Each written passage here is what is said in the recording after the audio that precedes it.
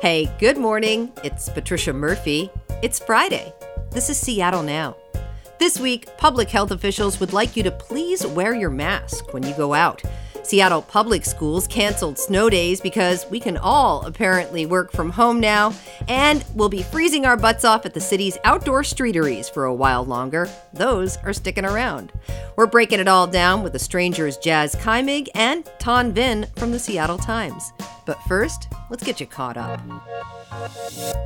Pioneering whale advocate and researcher Ken Balcomb died yesterday. Most of what we know about our southern resident orca population is from work that he or one of the many researchers he mentored recorded. The Center for Whale Research, which Ken Balcomb founded decades ago, announced his death, calling him a pioneer and legend. He was 82. This week, arts reporter Mike Davis told us about the Fifth Avenue Theater's amazing production of The Wiz. We are so sorry to report that performances have been canceled through the weekend due to a COVID outbreak. Fifth Avenue Theater posted a note on its website advising ticket holders to get in touch about refunds or a reschedule. The show runs through the 23rd. And you'll be able to celebrate in person at the Space Needle this New Year's Eve for the first time since the start of the pandemic.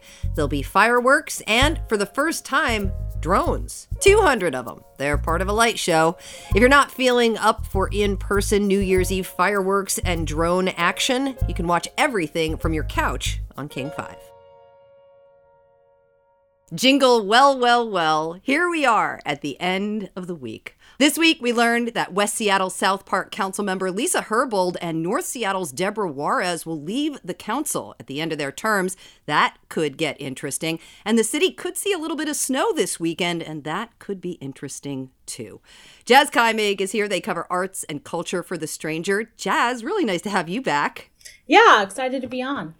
Thanh Vinh is here as well, Seattle Times food writer. Hey, Thanh, happy holidays. Happy holidays to you, Trish. Thanks for having me. Yeah, always good to see you, Thanh. All the public health officials, local and national, and everyone in between are asking people to please mask up in public spaces right now. RSV, flu, and COVID is just ripping through the city right now.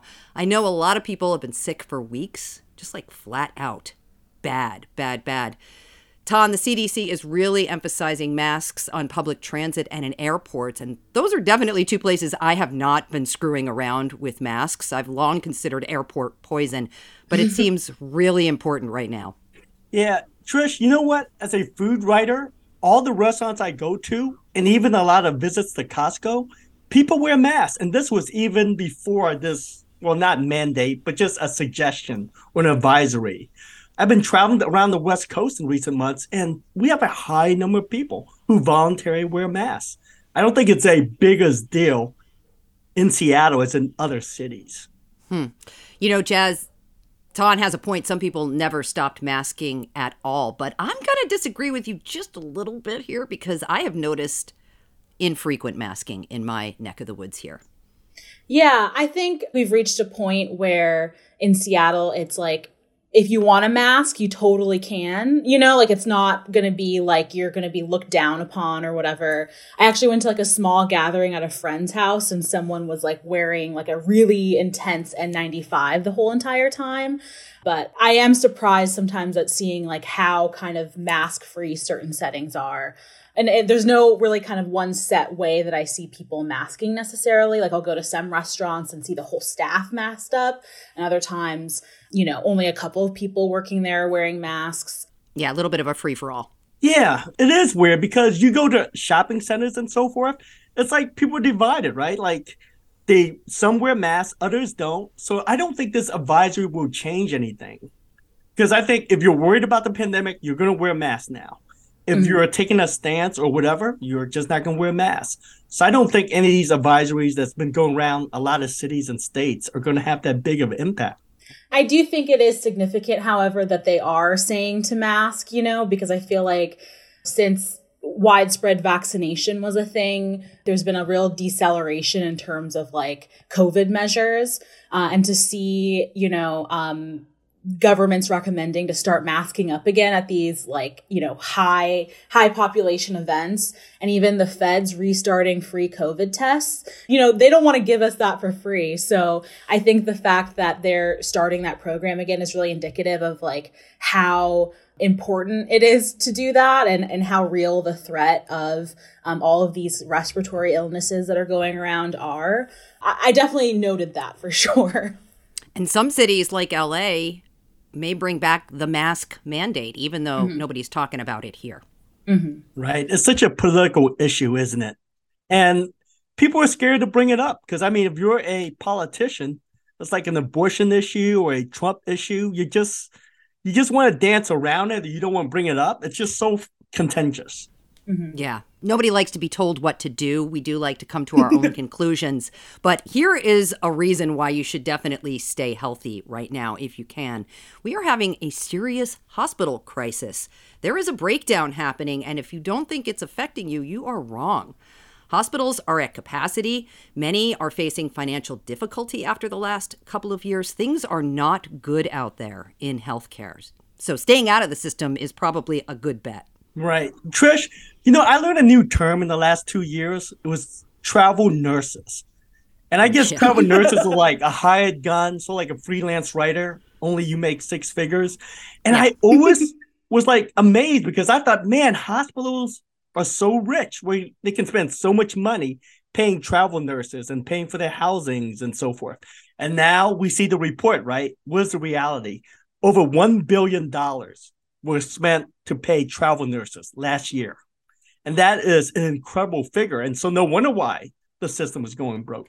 Yeah. And that's not to somehow discredit travel nurses. I'm just saying there is a shortage and there's no way around that. Right. This is compounded by the fact that there is a shortage of skilled and unskilled labor in the hospital system. One hospital system in Yakima announced this week they're going to cut a lot of their cardiology services. As I was reading that, all I could see was the ripple effect on the people who now have to drive 45 minutes, right, to get care somewhere because this hospital has to take steps to protect its financial situation. Right? That's scary to me. Very scary. Especially with cardiology stuff. Every second really counts. And I would assume this is not a decision that they're making lightly. So I think, again, it really speaks to the dire straits that so many healthcare systems are in right now. And tough area, Sunnyside, Yakima. We're talking about transportation. Can they get to another hospital? Right. All of these things, ambulance services, right? If that patient is an emergency patient, they're going to have to take that cardiology patient in an ambulance somewhere, which puts more strain on the system. Moving on, because that's so depressing. One pandemic normal that will definitely be sticking around, outdoor dining. City Council unanimously passed legislation this week that will make streeteries permanent into 2023. They're the outdoor eating areas right next to the street that popped up during the pandemic. The Urbanist reports the permits will extend through next year. The legislation also lessens fees and eased restrictions that have limited opportunities for food trucks in the city. So more food trucks too. Deborah Juarez says Ballard's going to be just like France now. I'm glad to hear that Ballard will be just like France, and we will all have outside eateries. Billard. I don't speak French. I think it's really exciting. I think whenever you can kind of have more space, when chefs and creative folks can have more space to like experiment and to dine al fresco, I'm always going to feel really great about that. Yeah. And I think it's a complicated answer in the sense that it's great during the summer. Our summers are magical. It's still light out at 9. And no matter, you can pay thousands of dollars for these sidewalk cafe permits, and they're worth it because people will start lining up around 5 to 7. And once they realize those hours are filled, they start dining at 4 or after 9 p.m. So it's great during the summer, but it hasn't changed or winter dining. I was in Northwest Market Street in Ballard, and there was no one dining out on the patio, heated patio. So that hasn't changed. Mm-hmm. All right. Well, here's a question then. Are restaurant owners just banking on the summer traffic and are willing to let them sit during the winter, not totally used? Is that fiscally sound? It's underutilized during the winter, but if you can hang on for the summer, late spring, summer, early fall, it's a cash cow. Mhm. And the downside is, and Jazz, I think you have an opinion on this, is it takes away the car traffic and the parking. Yeah. I think if there's a way to utilize streets in a way that really like privileges pedestrians and restaurants like that, yeah, I'm all for it, you know. I think that it just leads to kind of happier communities, you know, if you can kind of figure out a way to cut off a street so that it can just be used for like more seating or just more living, right? Without the risk of getting hit by a car or something. I don't own a car, so I know that this is maybe car owners feel really differently about it, but I definitely see it as a win unequivocally. And the way I see it, it's more complicated in the sense that for me, I don't live in Ballard, so I have to drive. I don't have to, but I drive to Ballard when I go to restaurants. It is impossible to park. I think it's easy to say like, hey, guess what? If you can't park, then you're going to take public transportation or you're going to carpool or you're going to take Uber. But I think the reality is you're just not going to go. And those parking spaces, the point was made, draw revenue for the city. So there's some lost revenue that the city has to consider when balancing out this streetery situation. Mm-hmm. Yeah, I don't think there's an easy answer. And something that I wanted to bring up when we're talking about people not eating outside, I feel like, again, this is something that we have to lead by example on. I think that, like, there needs to be some sort of culture shift where Seattleites get really into, like, super cool coats, you know? And maybe we even have wider seats to accommodate that, like a big, like, fur or, like, faux fur coat and just sit outside and just dine in, like, Italian, like, leather driving gloves. You know what I mean? I feel like there's a real moment to like really embrace dining al fresco, because I visited Portland a couple of weeks ago and I was shocked by how much they eat outside, you know, and how much their culture kind of revolves around dining outside because we have the same weather. So I'm like, if Portland can really embrace it, I feel like Seattle really could too. We'll see what happens. We'll see what happens. We will see what happens. Well, it looks like we could be in for some snow showers next week. At the minimum, we'll have some icy mornings. But no matter how white it gets this winter, Seattle Public School students will not be getting any snow days. The district instead is planning for remote learning if students can't safely make it to class. And students are just supposed to bring their devices home for break this week, just in case. Jazz, I feel like this is a loss. Snow days are like magical when you're young. The surprise and anticipation of having an unexpected day off. Parents just ruined that. Yeah, no, I think it is really a loss, you know, because I feel like there's like a whole kind of nostalgia industry around having snow days, like that children's book. I think it's called A Snowy Day. The Snowy Day. The Snowy Day. I think about it all the time, you know, and, you know, especially growing up here in Washington, it's it used to be such a rare thing to have, right? So it's certainly changed as the climate has changed as well.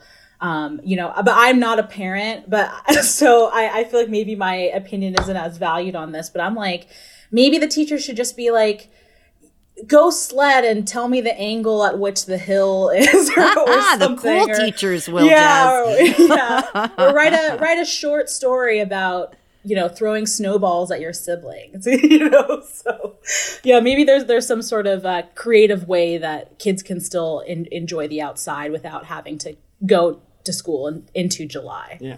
You know, Trish, I was such a bumpkin that when I first came to the United States and it snowed, it also happened that the school district shut down for the day. So I just assumed and thought it was to celebrate the arrival of snow, like to honor the snow god. No, I'm kidding.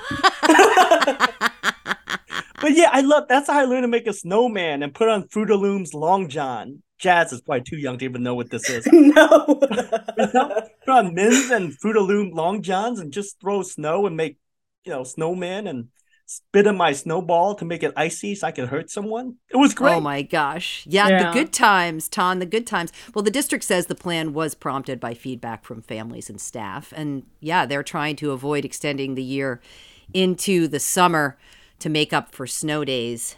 I went to school before the pandemic happened, you know?